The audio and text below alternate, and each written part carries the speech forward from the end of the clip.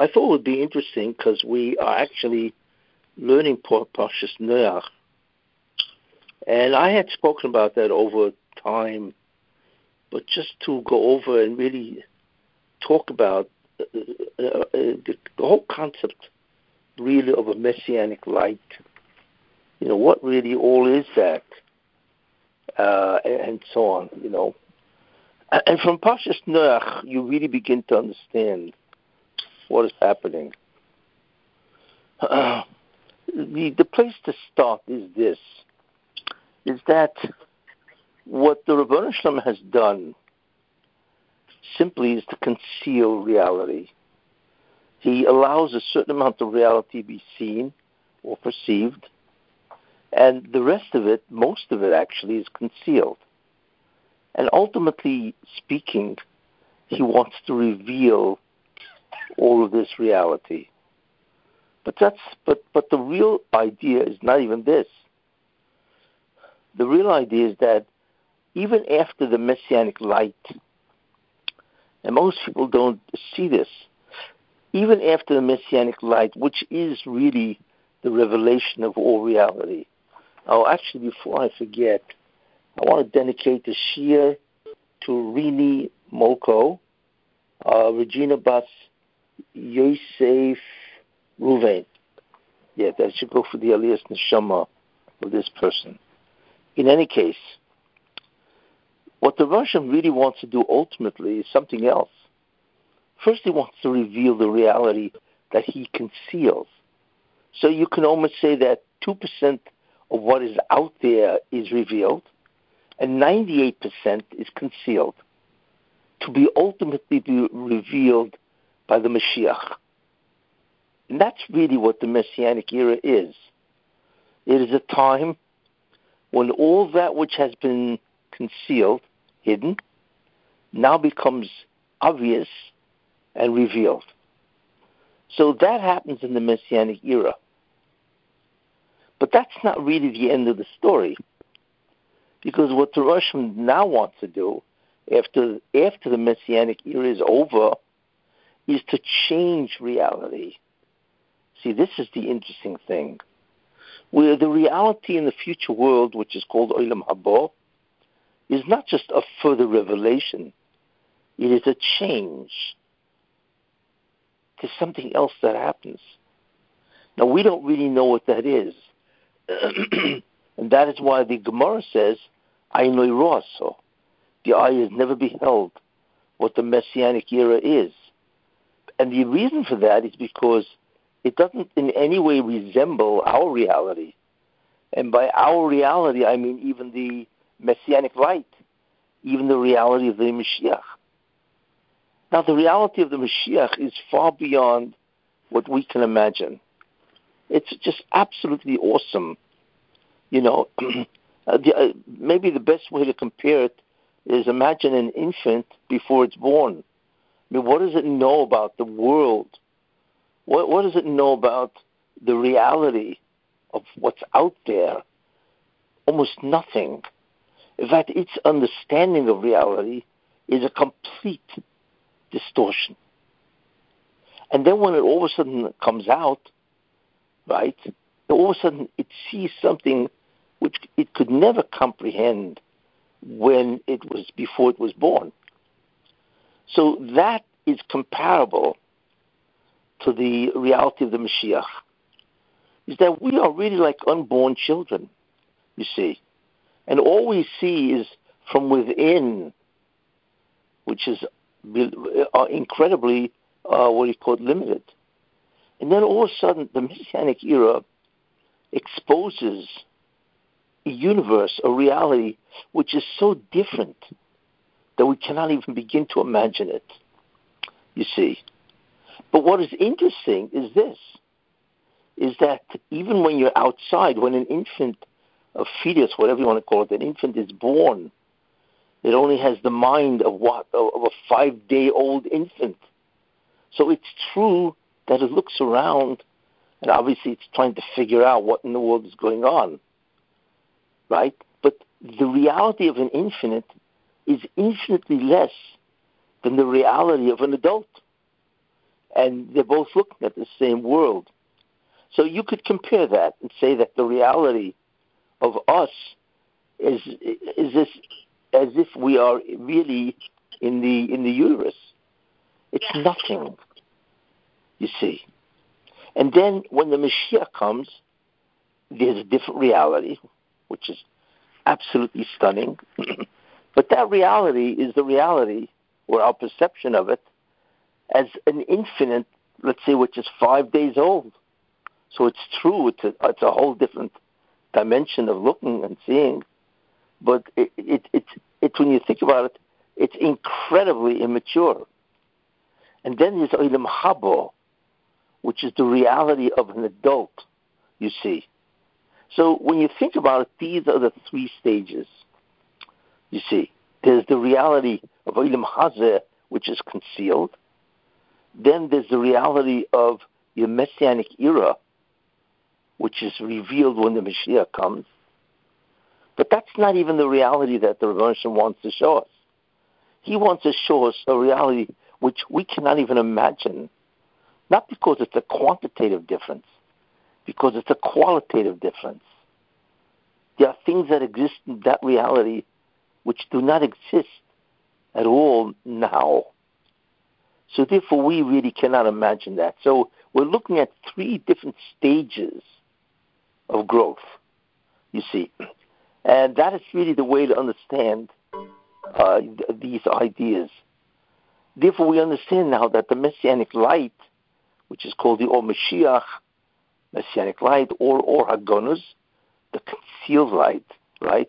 Or the Or Rishon, or the first light, which was apparent in the first days of creation. All of this refers to the second stage, which is the Messianic light. All of it, you see.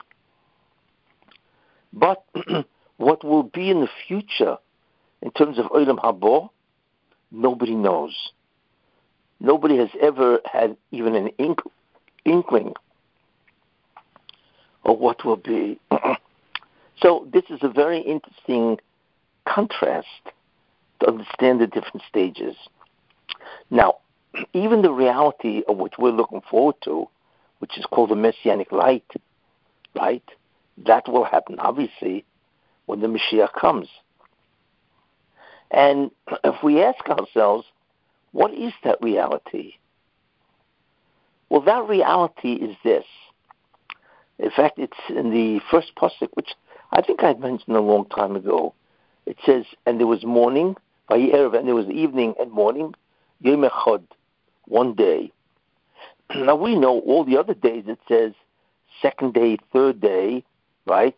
And those are called ordinal numbers because they declare order. But Yom Echad, one day, it's called a cardinal number. So the question is, why does the Torah refer to the first day as Yom Echad, one day? And Rashi attempts to answer that question. And he answers it by saying that on that day, Yom Echad, it was the day of one. Yom Shel Echad, the day of one. Because on that day, there were no conscious beings at all, because the angels, which are the intermediaries, they were created on the second day. Therefore, on the first day of creation, there was no sentient, there was no conscious being other than the Rebbeinu Shalom. But if you think about it, you can understand Yom Echad in a different way. What is that way? That Yom Echad, that means on that day, if you looked at the world, you could see how everything is connected to God. In other words, even though there are obviously trillions and trillions of different things that the Rebbeinu Shalom made, this world, galaxies and so on, but in some way, you saw that they all emanated from God. So that was called Yom Echad, the day of the one. And that light of the Yom Echad, or the ability to perceive the world, all of it, as all one because they all emerge or emanate from God, that is the Messianic light, you see. But the reality of Olam Haba is much greater than that, because that is a reality that you perceive in terms of all things, you see. But the reality, and you see how they're all connected, and they all emanate from God. And therefore, even though there are many things, you realize that there's really one thing that unites everything. But in Olam Haba, the reality is different. That reality is where you not only see or perceive, but you actually experience God in a way which we cannot comprehend. And the reality of experiencing God is completely different than the reality of knowing God. It's a whole different reality. And that is the basics of Olam Haba, you see. In any case, but at least the reality of seeing that everything is connected as one, okay, is the Messianic light. So that's what Yom Echad really is. Now, what God wanted is mankind in the 10 generations, you see, that he wanted them to rectify creation by observing the 7 Noahide laws. He wanted them to rectify creation. And as a result of that, right, in 10 generations, they would experience this Yom Echad. They would experience this Messianic light. So 10 generations from Adam bring this to Noach. Now, they failed, but it's much more than that. They failed. They had absorbed the opposite lesson, you see. And that is that each one felt that he was an independent reality besides God. And therefore they did whatever they did. So what they did is not only did they not misaken or mitaken to rectify creation, what they did is they makalkel, they destroyed creation. Because as I said last week, that God gave the power of Tzimtzum, that you could increase the restriction of God's presence. You can increase that. That means increasing the Tzimtzum. Or you could diminish it. You could undo the Tzimtzum. And all mankind had that ability, you see. It was only later that it was given only to Avraham Avinu. So therefore, what happened was, by the time the generation of Noach arrived, they had severely diminished the presence of God. In fact, it was so severely diminished that God decided to destroy the world. See, because the problem was, or I should say the situation was, is where God gave mankind total control. It means he left it up to mankind totally how much presence or absence he wants to be in creation. And that was the problem. Since they had total control, right, there was no limit. Therefore, if they want, they can completely cloud the reality without God, which is exactly what they did.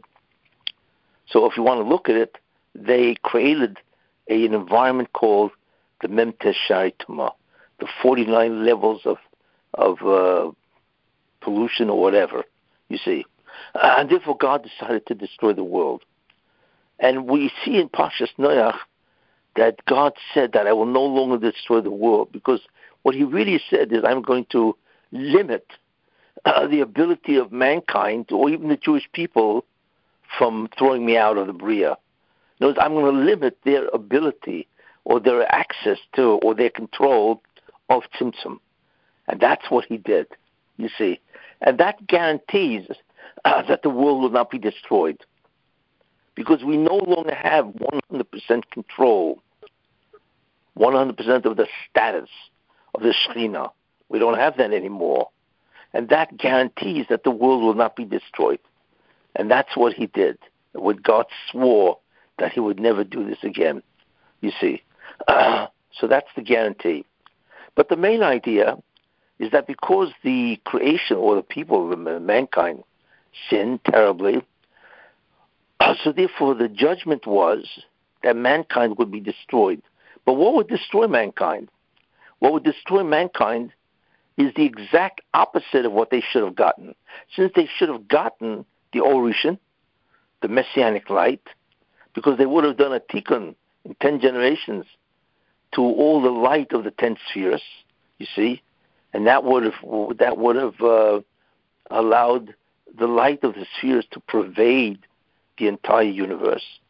So therefore what God did, as he said, since you denied the entry of the Orishan, then that Orishan will enter, but in a different form, in its physical analog form, which is water. So therefore what happened is that water destroyed them, because water is the analog of the Orishan. Water is a universal material, and the Orishan really is the universal understanding of all reality. So therefore the heavens poured forth, right, water, and also from the great abyss. So the waters came from two directions. The waters came from the sky, if you want to look at it that way, right? And the waters also came from the earth, you see, and therefore destroyed the earth. Now, why does the waters come from two directions? Because the idea is that the Orishan is really two directions, which we will see, okay? And that is that, what is the Orishan? It combines or unites or unifies all Chokhmah, all knowledge, and it combines it or unites it, connects it with the spiritual knowledge and makes it as one. You know, in other words, when you see this, you understand that everything emanates from spirituality. But before you do that, you have to understand the entire structure of the physical universe. And then you see how that combines with the spiritual universe. So the waters from below is the physical universe. In the future, that's what's going to happen. That the knowledge of the physical universe will be exceedingly great. And therefore, that can, since now that is not known, that could be combined with the spiritual information or knowledge, and that is represented by the waters from above. So the Orishan is really two things in that sense. It is a unification or merger between information of the world itself, which is the physical universe, and that is combined with the information of the spiritual universe, and that's what we see as echad, as one. We actually see how they all unite, you see. So that's really what the waters of the Noach was. And obviously what happened is because of the acts of mankind, then that this ore went into what's called in Kabbalah literature, into the Klippo. In other words, it was taken over by the Satan. He could now conceal this tremendous ore, you see. And that concealment would deny mankind the ability of really, when you think about it, of Chokhmah. That's right. They would be denied wisdom because it is now concealed. So it is now the job after another 10 generations.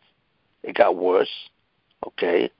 But like I said, the ability of mankind to access the Orishan or to access Tzimtzum is now tremendously limited.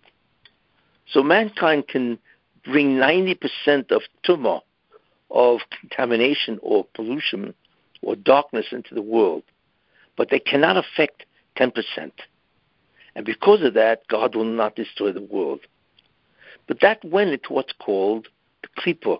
It was surrounded by a tremendous spiritual force that would deny mankind the tremendous information or knowledge of spirituality.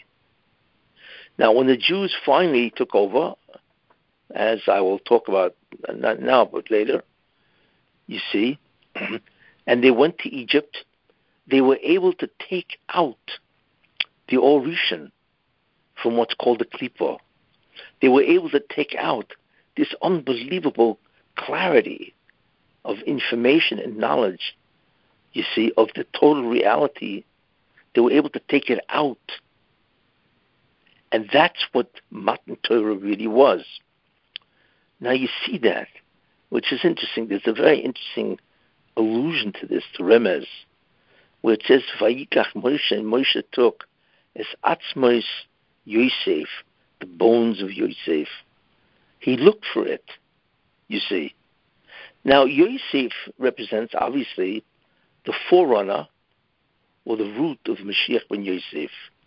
And his main idea is the title that he bore in Egypt, Sofnas Paneach, revealer of secrets, you see.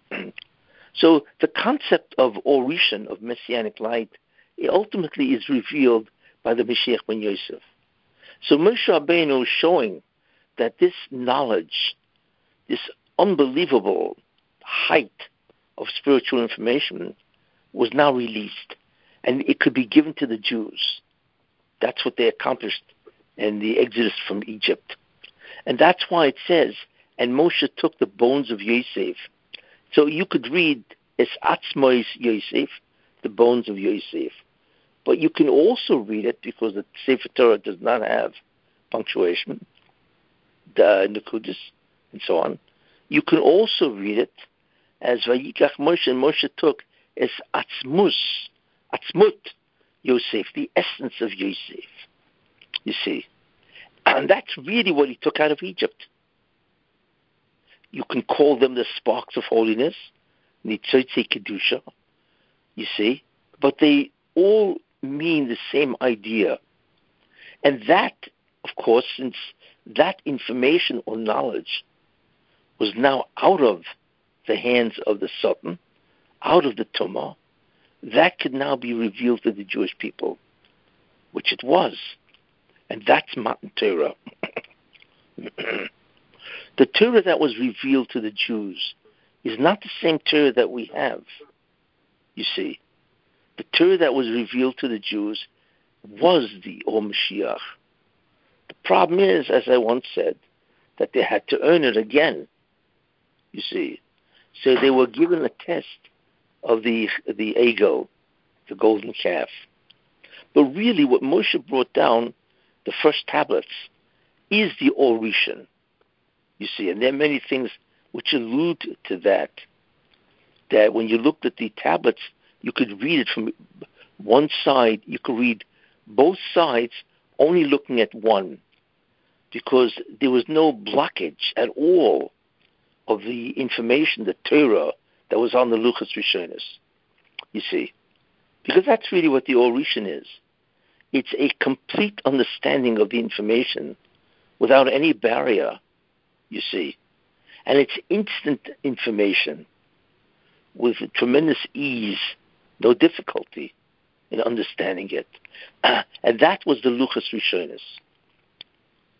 Because that's really what they should have gotten when they left Egypt, you see. The problem was, however, we know, is that they did the golden calf, which automatically meant that this type of Torah or knowledge of reality, the Messianic light, would go back into the Klippa. And that's why we know, that's why they built an Egel, you see. And an Egel, an ox, is the symbol of Yosef. So by building the golden calf, that meant, and worshipping it, that meant that the Orishan, the Messianic light, which is the light of the Mashiach ben Yosef, the symbol of Mashiach ben Yosef is obviously an ox. And therefore the idol that they made was an ox, a calf, a golden calf. And that went back into what's called the Klippa. That's why they made an ox, you see, because it indicated that the Orishan, the Messianic light, which they got, now went back into the darkness. Now Moshe Rabbeinu knew this, because the Rebbeinu Shem said to him, go down, you see, because they have corrupted themselves, the Jewish people.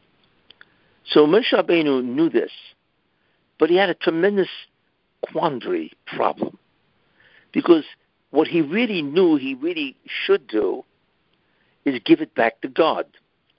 Because if the Jews don't deserve the first tablets, the Luchos Rishonos, then what you do is give it back to God, obviously, you see. But Moshe Rabbeinu knew, he knew this, that God is not even asking for it. Because the Bershom doesn't really want it back. He wants the Jews to have it.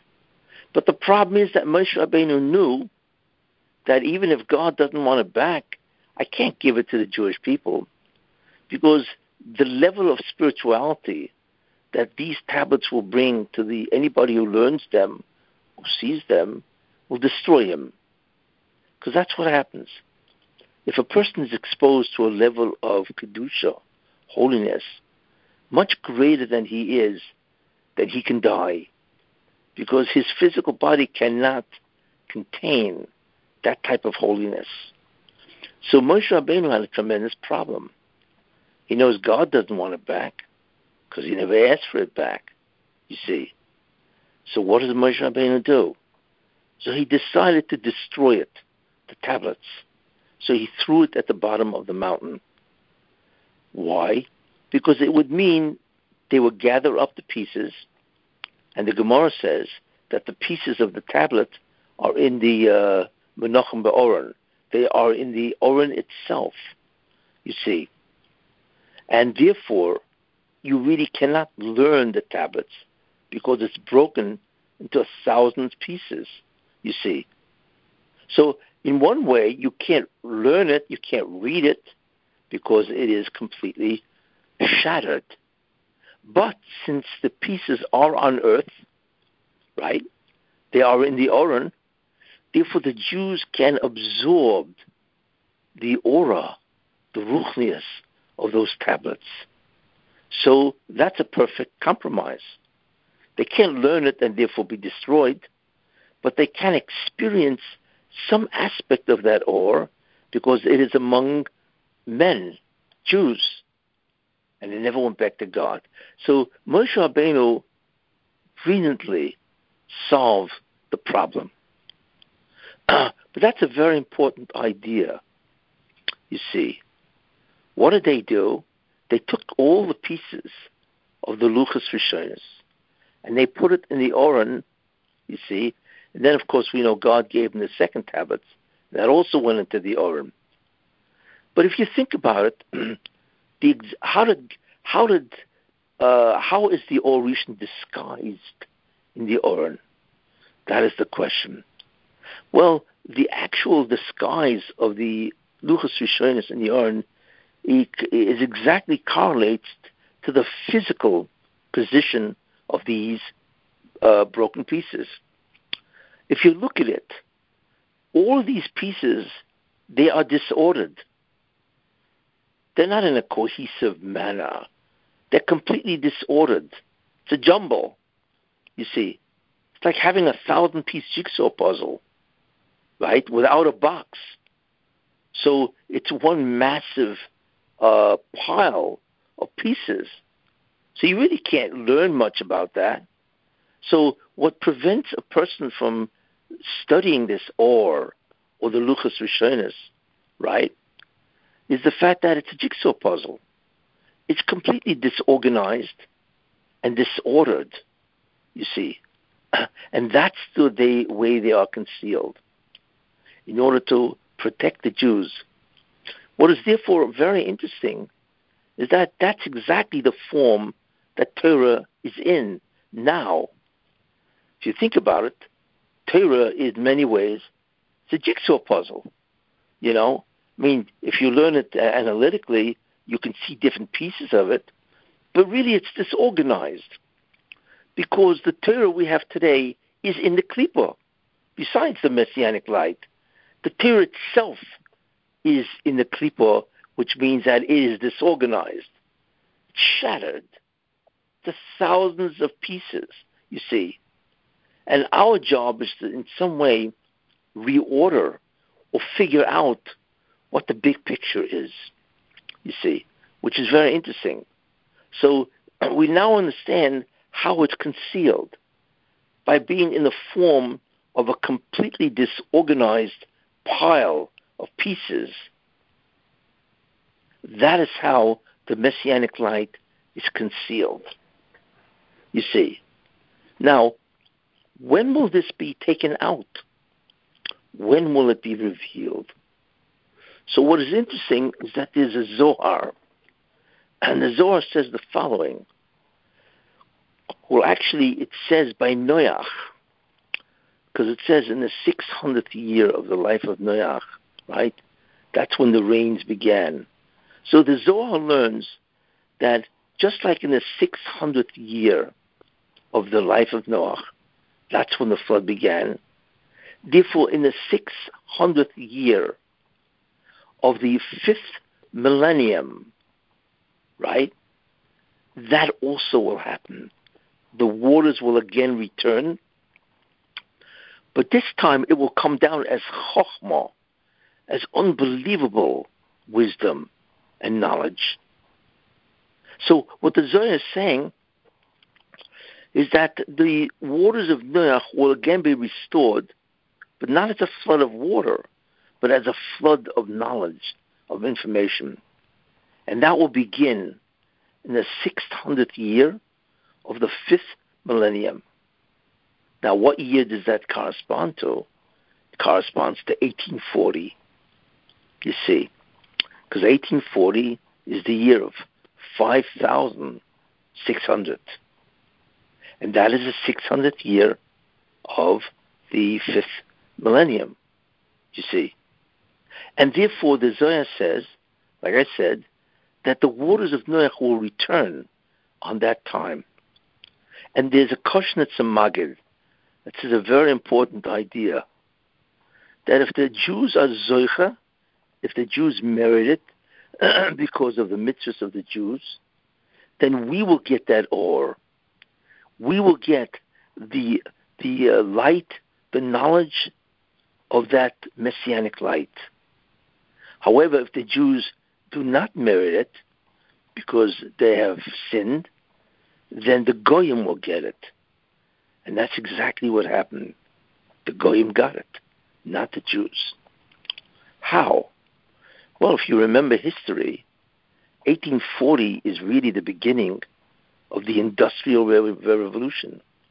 In other words, mankind went away from an agricultural society and became a society of industry, factories, technology, and so on. You had many great scientists who lived then, you see. You had Michael Faraday and James Clerk Maxwell.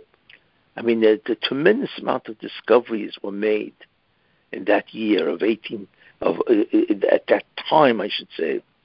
So that's the Chokhmah that came. And that really is the beginning of the technological age, you see. What happened with the Jews? Basically, nothing. Although there was an interesting, idea, and that is there was a person who lived that did in many ways introduce that type of thinking, that type of analysis to restructure, to analyze, and that was Reb Chaim Brisker. That's really what the Brisker Derech is.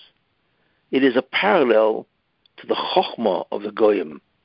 So they got science, they got the scientific method in which they are able to analyze physical universe with an entirely different approach than before.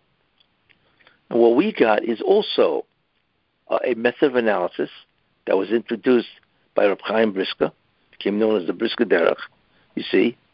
And therefore, that became very popular because it had tremendous Siyata Dishmaya, tremendous divine assistance, you see. And therefore, that's what we got, which obviously is not even in comparison in terms of the amount that was given. I mean, you look at the scientific revolution, you see, if you think about it, the entire world's knowledge advanced in a very slow way for thousands of years. And finally, after a certain time, it wasn't an arithmetic progression, it became what's called the geometric progression, where knowledge began to increase with substantial speed. Then after a while, it's no longer geometric. It's called exponential. That's what's happening today. The information that you are seeing in the world is exponential. You can't even believe what's happening. The amount of information out there now is beyond belief.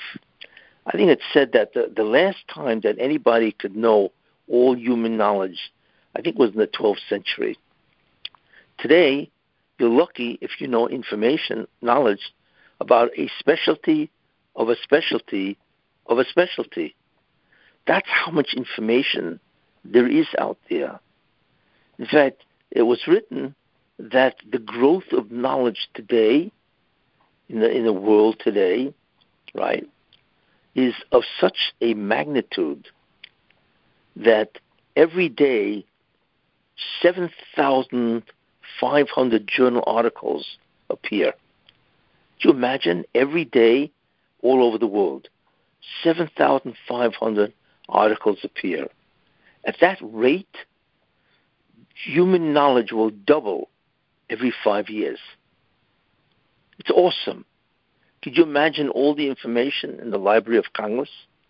What does it have, like 50, 80 million volumes and all that? Could you imagine that doubling every 5 years? It's awesome.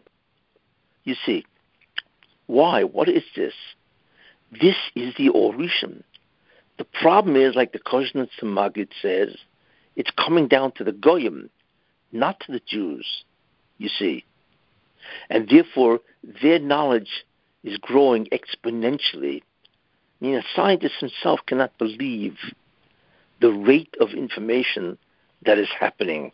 If you think about it, there's not much of a difference between somebody who lives in 1840, right, or 1840 BCE. There's not really a difference. Maybe the clothing was different and so on. But the difference between somebody who lives in 1840 now and 2021, you can't even believe the difference.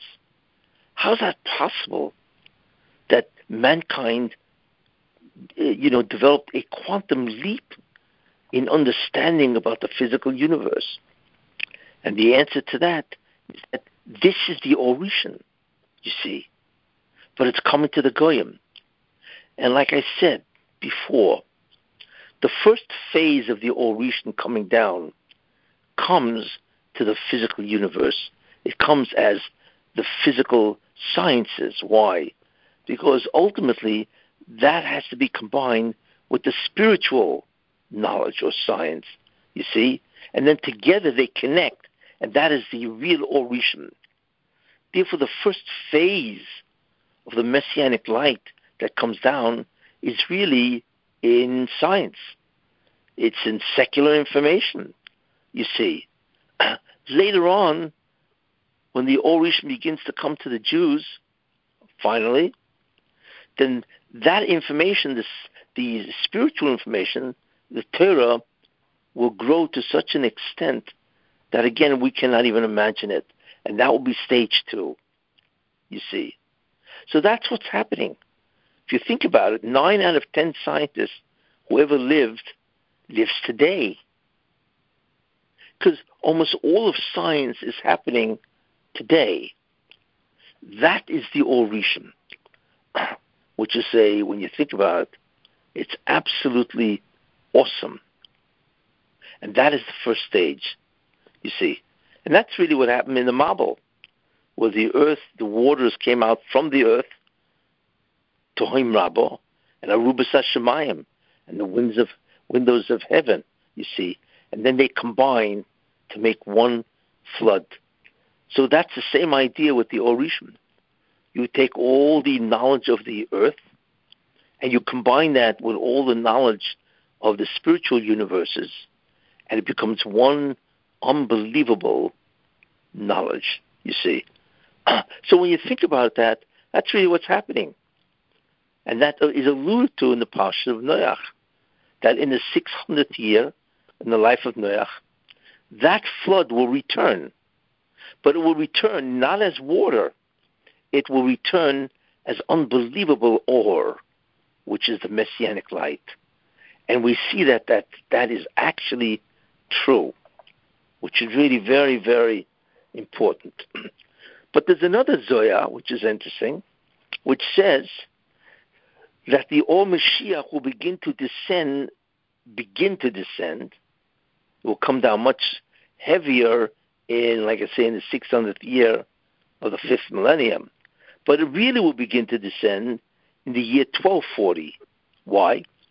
Because there are 6 days to creation: Sunday, Monday, Tuesday, Wednesday, Thursday, Friday, right? And Friday is Erev Shabbos, you see. And right before Shabbos is the Messianic light, is the Messianic era, you see. So therefore, we know that there are 6,000 years. Each 1,000 years corresponds to 1 day. So if there are 6 days, and the 6 days Erev Shabbos, so that will mean that Sunday, Monday, Tuesday, Wednesday, Thursday is 5,000 years. So therefore, at 6 p.m. on Thursday night is the beginning of the 6th day, which, according to the creation calendar, is the beginning of the last millennium, which is the year 5,000. And therefore, since Erev Shabbos is then, so that is the beginning of the preparation of Shabbos. So in world history, it becomes the beginning of the preparation of the Or Mashiach. In fact, if you look at the year 1240, was there an indication that the world would now begin to see tremendous chokhmah? And the answer is yes, because there was a person who named Roger Bacon. And Roger Bacon is the one who innovated and taught the scientific method, you see, because they got away from Aristotle, who just used to think. And he actually began to devise the concept of experiments and so on. So the beginning of science, if you really want to think about it, starts with Roger Bacon, because he developed the scientific method, you see. So therefore we see that there's a tremendous advancement in the chokhmah of the goyim, the secular. But the same thing happened with the Jews. What was that? That also, right, in the end of the 13th century, which is around 1290, the Zohar was discovered, you see. And the Zohar really is the spiritual information. The Kabbalah is the spiritual information of the Or Rishon. So it's amazing when you think about that science begins then, and the spiritual information, which is the Or Rishon, also begins then, because that's Kabbalah. And they both begin to grow, you see, which is fascinating. What is interesting, is the fact that mankind would remain in darkness, that even they, in order to advance in physical information, needed the Or Rishon, which began to come down in the English year 1240, which is the Hebrew year 5000, you see. And that's what happened. Like I say, Roger Bacon innovated the scientific method. That's the secular information, right? That's the Or Rishon in the form of secular information, you see. And the Zohar, which is the Kabbalah, of course, that began also in the 13th century, you see. In any case, that's how it begins. And they both begin to advance, the secular information and also the Kabbalistic information, you see. And finally, you begin to come near dawn. Now, dawn is basically 1740, you see. And 1740, right, is the English year, 1740, the Hebrew year 5500. And that's equivalent to Friday morning, basically, of Netzach Hamah. So therefore, that itself indicates or provides a tremendous push to increase the descent of the Or Rishon. How? Because right at that time, right shortly before 1740, you had probably considered one of the greatest scientists who ever lived, Sir Isaac Newton, you see. So he therefore advanced science to a tremendous degree. And we, of course, at that time, that's when the switch has to be made. And unfortunately, it really wasn't, as the Kozhnitz Maggid pointed out. And I believe the primary reason why it went to the Goyim and not to the Jews is because of the same concept as Chmielnicki massacre, who destroyed more than one-third of Europe because of Lashon Hara. In fact, the Tosfos Yontif even says that the reason for the Chmielnicki massacre that destroyed one-third of Europe is because everybody talks in shul. And of course, we know what they talk. It's all Lashon Hara. So that, in many ways, is what transferred the Orishan coming down, because it has to come down at that time. It transferred it to the Goyim and not to the Jews. And tragically, we are still without that because of a tremendous amount of sinas chinam, baseless hatred, and also Lashon Hara, you see. In any case, it is growing, but it's growing with the Goyim, you see. Because from the time of Newton until now, we cannot even begin to understand the amount of chokhmah that they have acquired. I mean, there are thousands and thousands of journals which promotes the frontier of knowledge. Can you imagine having that much information, like I said, on a daily basis? It's incredible. It would take you a lifetime just to go through a medical library, just to learn medicine would take you a lifetime. You see, that's how many books and journals there are just in medicine. And there are hundreds and hundreds of different fields, each one having their books and their journal articles, right, that is disclosing, basic advanced information, the frontiers of knowledge. So when you think about that, it's incredible to see the descent of the Orushim. Hopefully what will happen, of course, is finally it's going to switch over to the Jews. And therefore, there will be an unbelievable descent to the Jewish people, you see. But what's interesting is that this was all incremental. Even though God gave this knowledge to the Goyim, it can only be in an incremental way because he does not want to destroy them.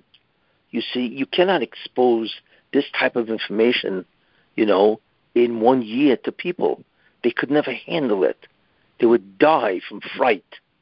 So what God did is he spread out. Once he decided to give it to the Goyim, he spread it out over many years, actually over many centuries, so they can slowly acclimate themselves to this type of information. What's interesting is the same thing with the Jews, that once God finally does decide, he will give this knowledge to the Jews. But I believe it will be much quicker than what he did with the Goyim, because we've already been exposed to tremendous internal understandings of the physical world. We already were familiar with this, so we wouldn't be as frightened if we saw it in the Torah itself. So I believe that will go much quicker than what he did to the Goyim, you see, because they came basically out of nowhere. But the Jews have already been exposed to science and technology and so on. So therefore, even though it comes down as tremendous Orishan, Messianic light, it can be absorbed much quicker than what happened to the Goyim. In any case, so this is very important because it gives us the history of the Orishan. And it indicates to us what is happening and what eventually will happen, you see.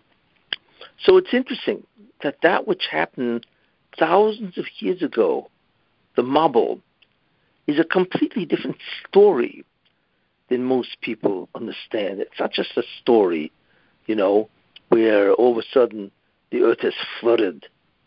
No, it's much more profound. It's a story of how what they should have had in those days, an exposure to the incredible amount of reality that there is was thwarted and delayed. But like the Zohar says, it will come back. The problem is there's obviously a delay. In the 600th year of the life of Noach, it will come down. So the Zohar said in the 600th year of the 5th millennium, it was also come down. Unfortunately, it descended to the Goyim. But that's only for a certain amount of time. There has to be a switchover. All of a sudden, something will happen, supernatural, where the Jews will begin to access their Torah in a way that they could not believe. And that will be the beginning of the Orishim, you see, to the Jewish people. And I believe that they will see this and know this before the Mashiach comes, which I've spoken many times, the whole concept of rehabilitation. But it will happen, and it will happen hopefully very soon. Any questions? Rabbi, I have a question. Abe Mastery, how are you? How you doing, Abe? I'm doing real good, thank God. Great. So my question is, you're talking about the Mayim, which is knowledge, right? Yes, it's a metaphor for knowledge. It's a metaphor for knowledge. So on the second day, God separates the Mayim, right? There's yes. Upper water the upper and the from the lower waters, yes. Okay, so how does that translate to the knowledge? In other words, there's upper Mayim, I'm assuming, is spiritual knowledge.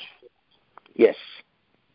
And the lower would be physical knowledge. Physical knowledge. Yeah. Okay. It's knowledge of the physical universe. So at one point, what happens is there's no more firmament between the two Mayim. Correct. It will end, and that's what the Messianic era does. It connects both worlds, or both areas of reality. That's really what it does. Okay, so the first question I had is, where is the upper waters? I can only understand as being Torah.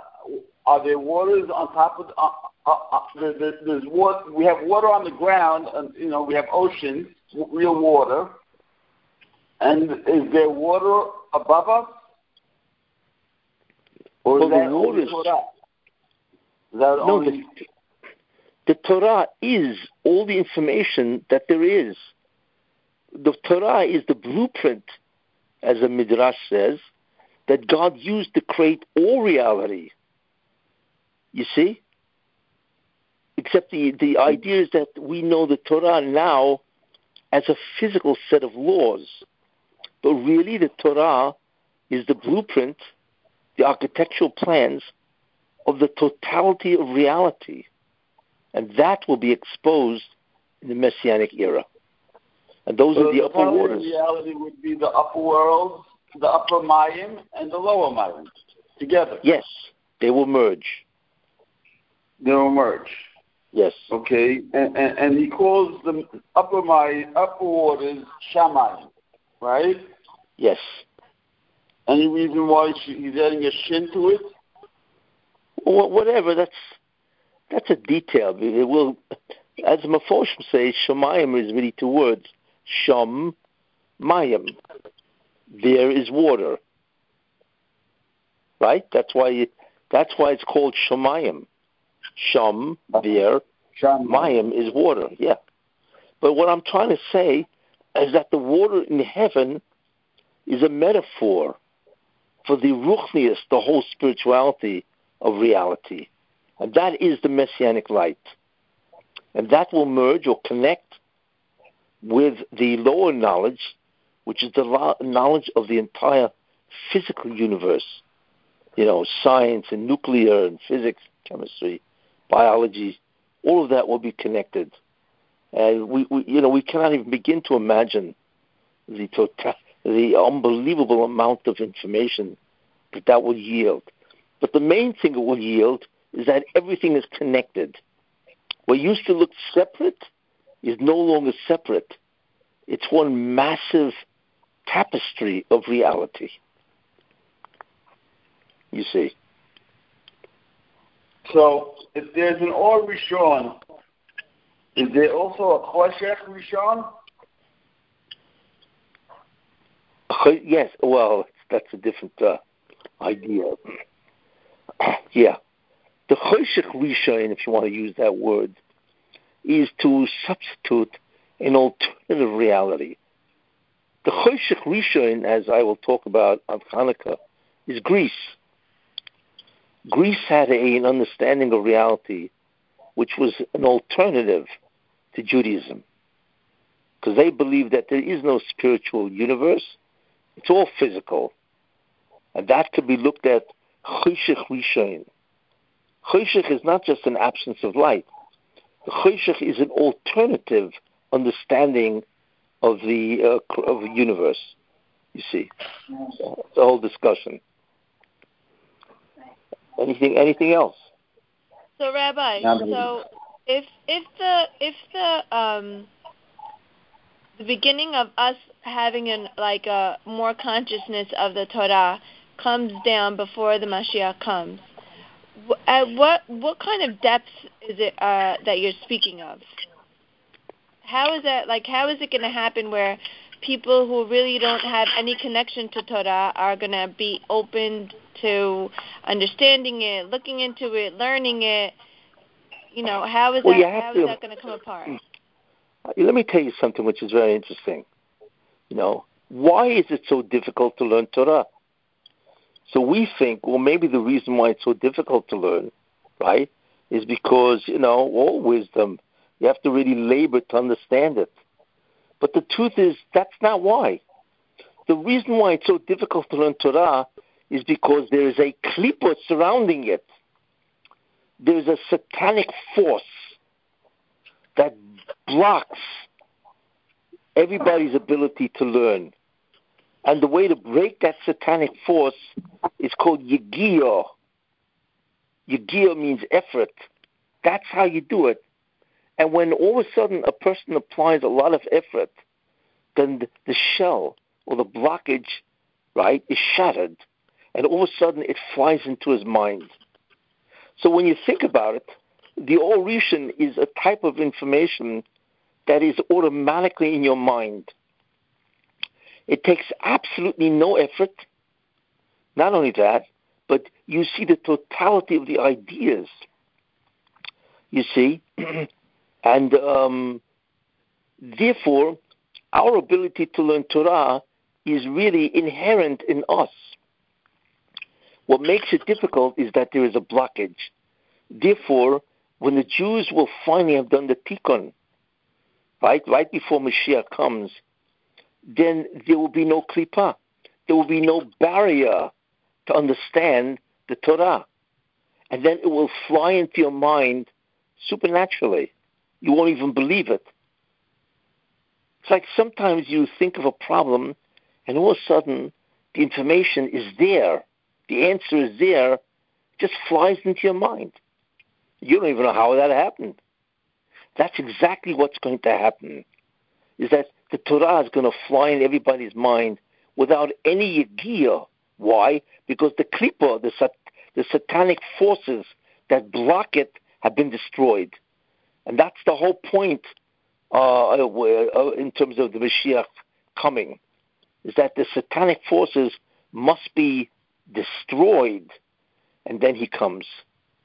You see? But I believe it will begin even before. You see? So it because the Russian has to bring the Jewish people up a certain level. You see, you can't just allow them to meet this person that will introduce an entire kingdom of insight and holiness. We see that by Egypt. The Jews had to be prepared for Matan Torah. So the first thing was, we know, the 10 Makkos, that they had tremendous amount of Giluyim, which is revelations, while the Makkos, not the plagues, but the blows were going on. Then they had Kriyas Yamsuf. And the visions that they saw by Yamsuf, we cannot even begin to imagine. And then finally they had the 49 days, whatever was left. So there were 3 stages in Egypt in order to get to what? In order to get to Matan Torah. Why? Because they would have died, and they did die. It's astounding that notwithstanding all the 3 stages of growth in the Torah, they still all died because God spoke to them directly. You see? And that's the concept of the Or Rishon, where God will speak directly to each Jew. And we don't even know what that means. I'm telling you, it's like a fetus in the uterus that has no concept of reality other than that uterus. That is how limited we are. And that is how much the world will change. It's beyond our belief how much the world will change. So therefore, my answer to you is that it will be supernatural, but the real reason for that is because there's no more blockage, no more klipa. You see? So when that klipa of the Torah is removed, the Torah will revert to basically the first tablets where we would have had that ease of understanding? Correct, yeah. If we would have had the first tablets, then we would have had the Or Rishon, and it would be effortless to understand the Torah. You see, all of this tremendous amount of difficulty. In fact, there's an Ari that says that when a person is learning and he has a question, where does that question come from? And the answer the Ari says is that's a klipa. Isn't that amazing? That when you have a question, that's the blockage. That is the manifestation of the blockage that the Satan can manufacture for you. But what happens if there was no satanic force? That there would be no questions. It would fly into your mind with unbelievable speed. In many ways, it's prophecy. It's nevuah. And nevuah is effortless. In fact, in nevuah, in prophecy, you sit back, you're in a trance, and the information presents itself with incredible clarity, definity, and the definition and so on, without any effort whatsoever. That's the way the information will present itself ultimately to all the Jews. So I have a question. So when you said that when Moshe threw the luchot down the mountain and it turned into 1,000 pieces and is disorganized and all over, disordered, isn't that basically like the Jews now, that we're all over the plate, we're all over the world, we're all at different levels, we're all at different kinds, and it's basically we're not united as the luchot was? Yes. The essential mechanism, or I should say the essential phenomenon that the Satan creates is called disunity. That's what he wants. It's called pirud, or separation. And that happens in many, many different spheres. It happens in learning, and it happens also in the achdus that Jews have with one another.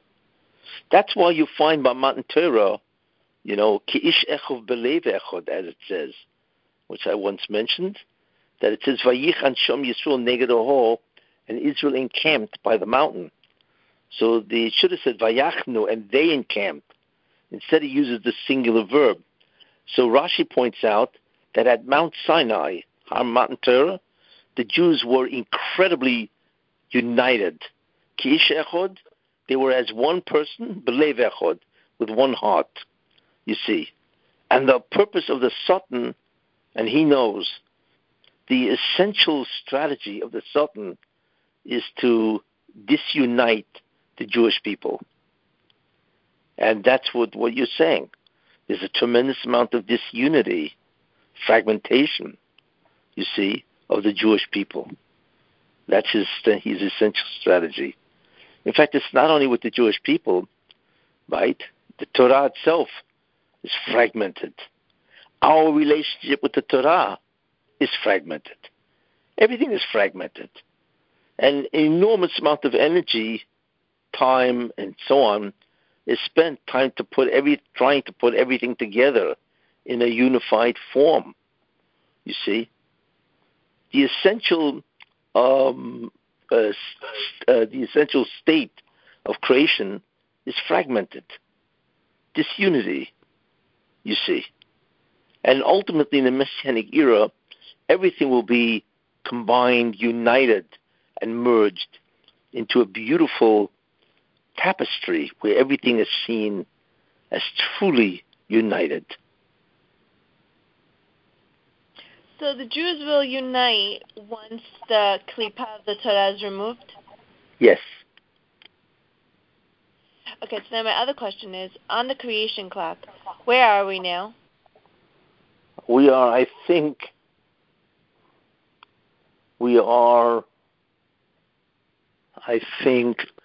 12:45 p.m. And if I remember correctly. Like, what time do we need to get to? Well, the interesting thing is that we've passed. The goal is to get to 12:30. Actually, the goal is Chatzos, which is 12 o'clock, right? But the problem is, when the sun is at noon, which is the meridian, right, you don't see the shadow because it's above head. But when the sun begins to go, right, it begins to head west, rises in the east and sets in the west, then you can begin to see a shadow form. So that's why it takes 6.5 hours to notice that the sun has crossed the meridian. So 12:30 is also when you can begin to daven Mincha Gedolah. You see. So therefore, we are past that. It says in the Novi, V'hoyu li'eis erev, and there will be evening, right? V'hoyu li'eis erev, yihiyeh or, and it will be at evening time, there will be light. That refers, by the way, to 6.5, and that's called Beinu Harbayim. Beinu Harbayim starts at 12:30 p.m., you see, and it says that there will be light. So we are really overdue, if you think about it. We are really overdue for the Mashiach. And I believe what we're really seeing, Chatzos, by the way, was 1990. It was September 1989. That was 12 o'clock noon, Chatzos. And if you recall, September 1989, a month later, the Berlin Wall collapsed. And that began the overthrow, or the beginning of the change of the nations of the world. And communism then also fell another year or two after that. But with the overthrow of the Berlin Wall, September of 1990, that began the beginning of the end. And since then, it's been going with tremendous speed. I mean, it's incredible. Every day, we see things happening that would have taken centuries, thousands of years ago to happen. Today, it's happening on a weekly basis, maybe even a daily basis. Because obviously what God is doing is he's rushing up things. He wants to end it all for many reasons. Chief among them, because the world is finished. That's why. They have now entered a certain period of darkness, which in many ways is irreversible. You know, and I refer that we are now back at the level of Noach and the corruption of the Mabul. You know, the whole concept I once mentioned, you know, the LGBTQ, you know, that corruption and the pursuit of physicality, the minimization of spirituality. There's so many bad things going on now, and so on. And therefore, it's irreversible. So, you know, all of this is coming to an end. You know. But that's where we're up to, 12:45 p.m. So we're 15 minutes overdue. Is there a specific time that like something's gonna happen? Like, is there a time on the clock, like 1 o'clock, 2? Is there other times that are like definite something's gonna happen, or we don't, or no? Well, we don't really know exactly, what will happen at different, hours of the day and so on. There are Ramazim, because Adam was created at 12, the first man, and the Gemara in Sanhedrin goes through the different things that happened as the hours proceeded until he sinned at around 5 p.m. So there are allusions to perhaps different things. But the critical thing, obviously, is to begin the process, the Messianic process. And I see as the critical thing the rehabilitation of the Jewish people. That is, as far as I see, that is the critical idea, and that is indicated, that's the indication of the upward swing. It's no longer going down, it is now reversed, and the muzzle of the Jews is now going up. And at the same time, you'll see tremendous amount of darkness among the Goyim, which you're really seeing now anyway. So we are really in the thick of it. That's really what's happening. So like I say, we are in what's called overtime. Like I say, and that's why you're seeing the tremendous rapidity of world events. There's no longer time to wait, to take decades for things to happen. Things are happening 1, 2, 3. You see.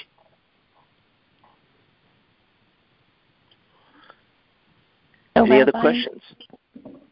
Rabbi, I have a question. Yes. If right now people are so the suffering is incredible, and some people don't even want to believe in God, and some people even want to give up.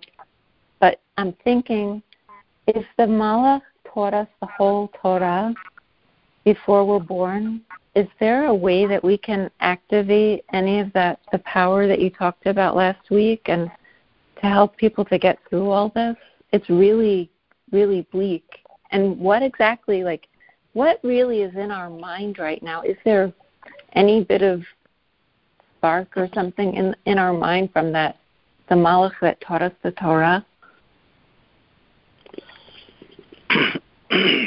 Well, the Malach teaching everybody Torah is really to lay out the path of that particular individual, you see, which is very interesting to see.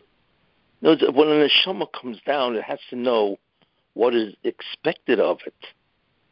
So when the Malach teaches it the Torah, what it's really doing is telling it, this is your path. Of course, the problem is that the neshama, when it emerges, forgets. But intuitively, there is a sense of direction. And that's really, in many ways, what happens, and so on, I believe that the critical thing to have today is emunah. You need to believe that all of this has a purpose, that there is a God, that He means the best for the Jewish people, that He wants to redeem them, and He's not playing around with them, that He wants to redeem them, right, and bring them, to a tremendous place. And like the Chazal say, when you learn the Mishnayot of Sotah and the Gemara Sanhedrin, like I once said a long time ago, the problem is that in order for this to be satisfied, justice has to be satisfied. But the main thing, like I said, is emunah. You have to just hold on to faith and bitachon and belief in God. And belief in God and believe that He wants the best for us. And all of this will lead ultimately to a tremendous redemption. That's what you have to believe, even though, actually I'm going to talk about this probably next week, with Avraham Avinu. But the main idea is, like I said, those two concepts. Emunah, belief in God, and bitachon, trust in God, that He wants to bring us ultimately to a tremendous place. It's just that we have to go through, these conditions in order for that to happen. And I believe that if a person does have emunah and bitachon, that God will act to him with a tremendous amount of rahmanut, mercy, and hatzlacha. Those are key. And if a person has that, tremendous emunah and bitachon, then he will succeed in somehow staying above, the tremendous storm that rages about all of us. And that's what we're really in. We're in the middle of a hurricane of evil. You see, a hurricane of terrible incompetence and crime and pleasure and physicality and so on. Like I say, just hang in there and just go through what you have to do, which is other mitzvot. Be careful of lashon hara, because that's the worst. And like I say, in the end, it will all be justified, and you will be validated. Thank you. Yes. Any other questions? Okay. Let me go back to the creation clock. So, if it's 12:45 now, what time is candle lighting? Doesn't it have to come before Shabbat? Yes. It has to come before Shabbat.